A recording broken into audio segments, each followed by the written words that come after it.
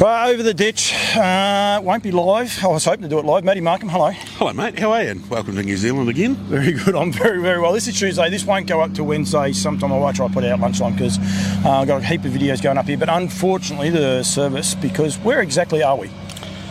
I can't actually say what I would normally say, but it's something that sounds kind of like the middle of something nowhere. Nowhere. Yeah. Otago is the official.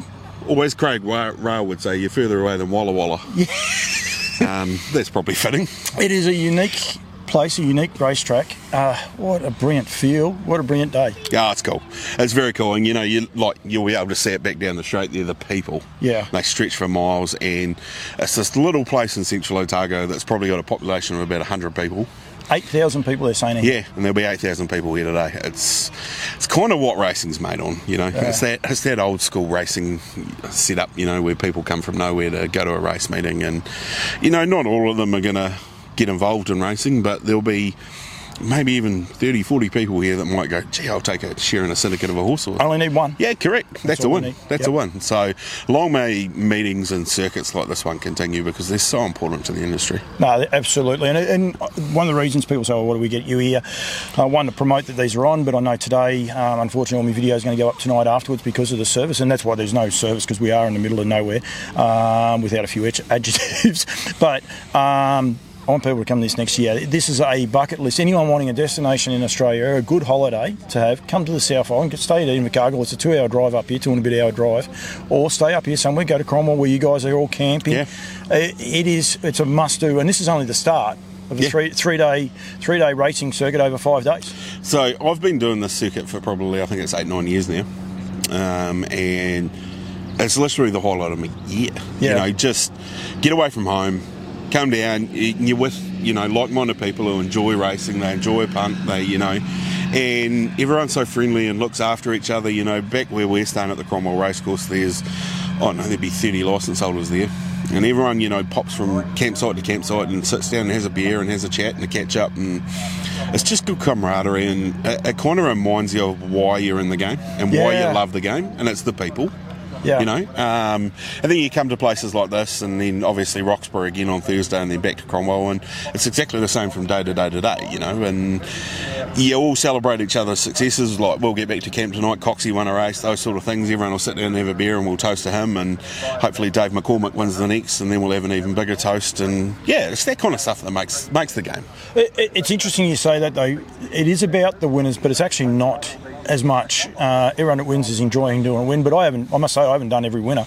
There's just so many stories, so many unique people, and so many happy people around here. And that's it. And it's the people that come down here from year to year to year and support these meetings every year. They might only get a second or a third, but that's a highlight for them. They come down here and they just want their horses to go good. They want their horses to be competitive, and if that happens, then everyone's happy at the end of the day. Yeah, no, absolutely. And I think it's great for New Zealand harness racing. I think you've got 2 meetings on today. You've got a grass track on the North Island as well. At a meeting I am not even going to try and butcher, because I've got Harunikau. There you go. I did say not to try and butcher, because I would have butchered it. But there is racing wall to wall all of the time. We're going to go back a week. I'm going to bring up Bet and Win, because you told me off for tearing the scab off the week before. Congratulations to everyone, the sister, and everyone else involved with that horse. Bob Butt, brilliant training effort. Definitely got everything right. Although I still reckon there's a little bit of upside to him, but the box seat trot was a brilliant win, wasn't it? Yeah, and wonderful from Alexandra Park to put on a series like that, like fresh off Group 1 day at Grand Prix. Obviously they were a bit disappointed he didn't make the New Zealand Trotting Derby, and maybe the way that he won that race on New Year's Eve, he probably should have been there, but to be able to go up there, race once, and then be eligible to race for a $50,000 final, a great scout from Bob to find it and suggest it. And Stacey and David obviously did a lot of work with the horse early on, and full credit to them, because it can't be easy to give away your best horse to someone else. No. But I know they got as big a thrill out of it on New Year's Eve watching that horse win as what they would have if they'd trained it themselves, and for them to be able to share it with some lifelong friends, and Ken and Karen and Phil and Glennis and Rabbit and Peter Bacon, and my old man Carl's got a share, David White's mum Marlene's got a share, so it's a Trans-Tasman win in so many ways, because Matt Peden's in the ownership of it as well. So it was pretty special from a family point of view, and I know that everyone was pretty chuffed, and he's got a big future. Oh, he has indeed, but I will will say hats off to Bob, because he had his work cut out for him. Anyone watched races the week before, yep, he had a flat tyre and all the rest, but his action wasn't great, and I know going the other way can throw that to some horses, but geez, he turned him around. Yeah, and not just Bob. Big credit probably needs to go to Matty White and his partner Bridget Solomon, who'd been looking after the horse while Bob was obviously at the West Coast and things like that. And I know Matty was pretty happy with the way that he was progressing. So, there's people in the background that probably don't get the plaudits, but I think Matty's been probably just as influential in it as anyone else. We'll stick with the trotters and Bobby Butt, Resolve. John Dickey now training, but just awesome. That was a brilliant win. Yeah, dour. Very dour, like it almost looked at the top of the straight like all cashed up was going to just run on by, but I guess you run third in the Dominion, you've got a bit of toughness about you. She sort of showed that. The week before as well, before the Dominion, she was awesome with the strength as well. Exactly, so, and it's good to see her back doing that, because there was a period of time where she wasn't performing up to her best, and I think she'll go on now and she'll march towards races like the Rowe Cup and the Anzac Cup, and she'll just continue to do a good job, because she's a good, honest mare. I reckon it was great for Bob too. He's one of the good blokes of the industry.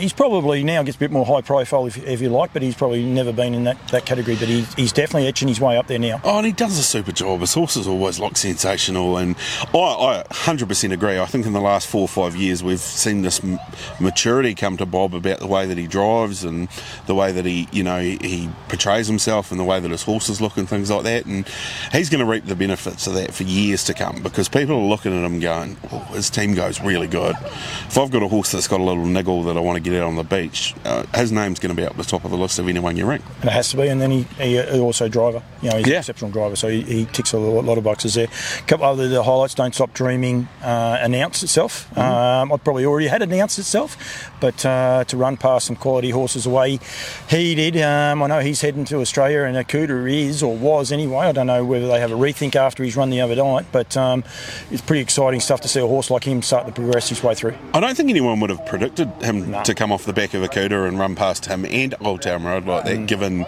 they are established open class horses. I don't know if I read too much into the Akuta performance, given the state of the track and the fact he was fresh up for a while, but he's still going to be a major player wherever he goes, Akuta, because he's such a good horse, and Mark knows how to prepare a horse for a big carnival too. But exciting, because obviously you've got Don't Stop Dreaming, you've got Merlin to come back into the mix as well, and there's all these exciting Merlin's going things. to the Chariots. I know that's his plan, so he won't go to Victoria, but he is definitely going to the Chariots. Yeah, no, you guys are going to get to see him up in the flesh and have a really good look at them. A lot of people haven't seen him. And probably more so Don't Stop Dreaming, because he's sort of been almost inadvertently second fiddle to Merlin, because Merlin's such a hype horse. So it'll be interesting to see what they can do over there, and they are two very serious horses. We have a race in Australia, it's called the Eureka. It's for Australian bred only horses.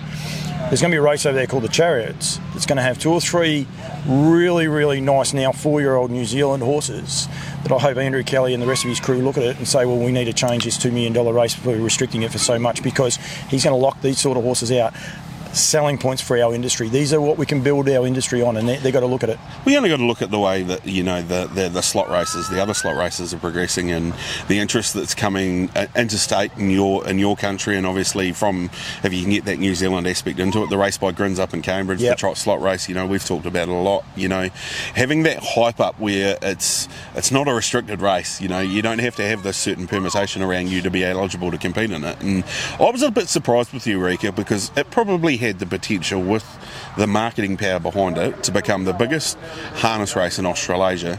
But the moment they put that little caveat on the side of it, they locked out Millwood Nike. 3/4 of the harness racing population went, well, I don't care. It's got nothing to do with me. And it can't grow because it's just always going to be those 3 and 4-year-olds. Yeah. And even sillier now, Leap to Fame, and those horses are also now ineligible because they're too old. Yeah. It just seems... Anyway, $2 million race, and it's got so many caveats on it, it is ridiculous. Before we get off Auckland, Christopher Dance. Was it Christopher Dance? Outstanding. Logan and Hollis, and is it Shane Robinson or Scott Robinson? Shane. Yep. Have done an amazing job this year with some of their horses. I think their 2-year-olds have just been outstanding. Unearthed another one. Yeah, they have. Not sure about the name, Chris. I don't even. Given the relationship to Christopher Vance and what he did, but that's fine. It's allowed to happen. He's come back a serious horse, and it's going to be exciting to see what he can do and progress his way up the grades. Obviously, he comes back, I think, as a 4-year-old now, so it'll be interesting to see how he progresses and where he goes to. But gee, he was impressive the other night. They've had a great run. Oh, They do it, and I've said it to you a couple of times. They do a fantastic job with their horses. You know, they all walk out onto the track looking sensational. They're all ready to perform. You know, and yeah, they don't win races every week, but you know they're consistently picking up winners, which is pretty hard to do, especially up there in Auckland where it's really competitive and there's such a small pool of trainers from which to win races from. Happy to give a little tease too, because at the end of this trip I'm going to be on the North Island, and they don't know it, but I'm actually going there to have a good chat with the boys because I think they're doing an outstanding job. The horse they prepared won the Leaton Plate, time-honoured race, Mr. Bondi. He's been sensational since he got there. So not only do they win races, their horses go on when they go to other stables and different states. We don't want them to go to Australia. We need to keep the population up here. But the flip side of that is when they do go on, people come back and invest more money. Yeah, and we don't want to see them, as you say. But at the end of the day, for a lot of trainers, it's a business. And you've got to have that to horse turnover to be able to bring in the next wave. And, you know, as long as they are consistently keeping horses in New Zealand like Christopher Dance and Till IC and all those ones I've had racing recently, then that's a good result at the end of the day. The Duns, they ended up leading trainer. I think it was 153, I'm going to say, off the top of me head. Started off with 4. Rangiora, first day of the year. Amazing sort of turnaround. Normal service presumed, I think is what they call it. A lot of plaudit needs to go to Johnny, Robert and Jenna, because they run an incredible operation out there. They've had a lot of starters, they support a lot of races, they support a lot of race meetings, you know, and they work hard. They are very, very hard workers. You've been out there and seen them in action, and they are very astute in the way that they place their horses, and it is a world-class operation the way that they operate it. Obviously with the drivers they've got access to, obviously not just John, but Corbin, Riley's making a good job, Timmy Williams jumps in the bike, Blair Orange jumps in the bike, you know, so they are very smart operators, and it's going to be interesting to see how this premiership situation unfolds in the coming years, because obviously we'll expect to see a lot more of Stonewall coming in the next 12 to 18 months. I've been and seen the new place you have, and it's just outstanding. Oh, it's a beautiful, beautiful setup. Obviously they've had a winner today at both islands. They won one at Tiara Nika and they won one here, so they've started well too. Oh, Built for Glory, he's a beautiful horse. He's a solid stakes horse. He was a sale topper 2 years ago, so and obviously you want to see him doing that, but he's been free wide for most of the trip and worked hard and still won, and they're going to be major players, and it's going to be interesting to see how that battle between maybe them and the Duns battle it out, and you throw Michael House in the mix as well, and he wins races here, there and everywhere. He won a couple up at Tiara Nika today as well, so Wilson got to the 50 before Michael. Mickey was a bit stiff here today though. He was. He might have got there. I tell you, all jokes aside, you'll say bet on red and everything else like that. Great drive. The winner actually stumbled. And everyone else said, well, we're not going to the fence. Mickey's like, no, I'll go to the fence. And he gave it every chance. It just wasn't good enough. Yeah, he just held up probably enough at the quarter that he couldn't get out. And he might have got close, I reckon, but I'll just hang You're barricading for him, Emily's she's going to want something out of me. I got a text straight away. It's about the only time I've had any service, and it comes straight through. Yeah, I haven't had anything yet, touch wood. So, we'll see what happens. No, absolutely. Matty, thank you. I say it all the time. It is 2024. We're not going to be finished. This might not be our last interview for this week either, but I definitely appreciate everything that you do. Really enjoy it. Also enjoy the banter because you're sort of sat back and relaxing here today. Yeah, the feet are up. I won't say that I haven't had a beer because I have had a couple, but that's what we do down here. You know, it's good, and we're lucky that, you know, we've got people that are working hard, driving and training horses that are happy to drive us home at the end of the day and things like that. And I just love being down here, mate. And I can't wait to show you through the camp set up at Cromwell because you'll be impressed. We're going to do a roving Mike. I'm going to give, just going to turn him loose. I'll follow him around with the camera, and who knows where it'll end up. There could be some things we might have to have the mute button ready to just silence a few, because some of them can talk, especially if we get John Morrison on the mic. Two other things. Congratulations on your engagement. Yeah, thank you. Some people said it was long overdue. Well overdue. Battling gelding that's been in the paddock for a while has come back into work, so there's a bit of pressure on there.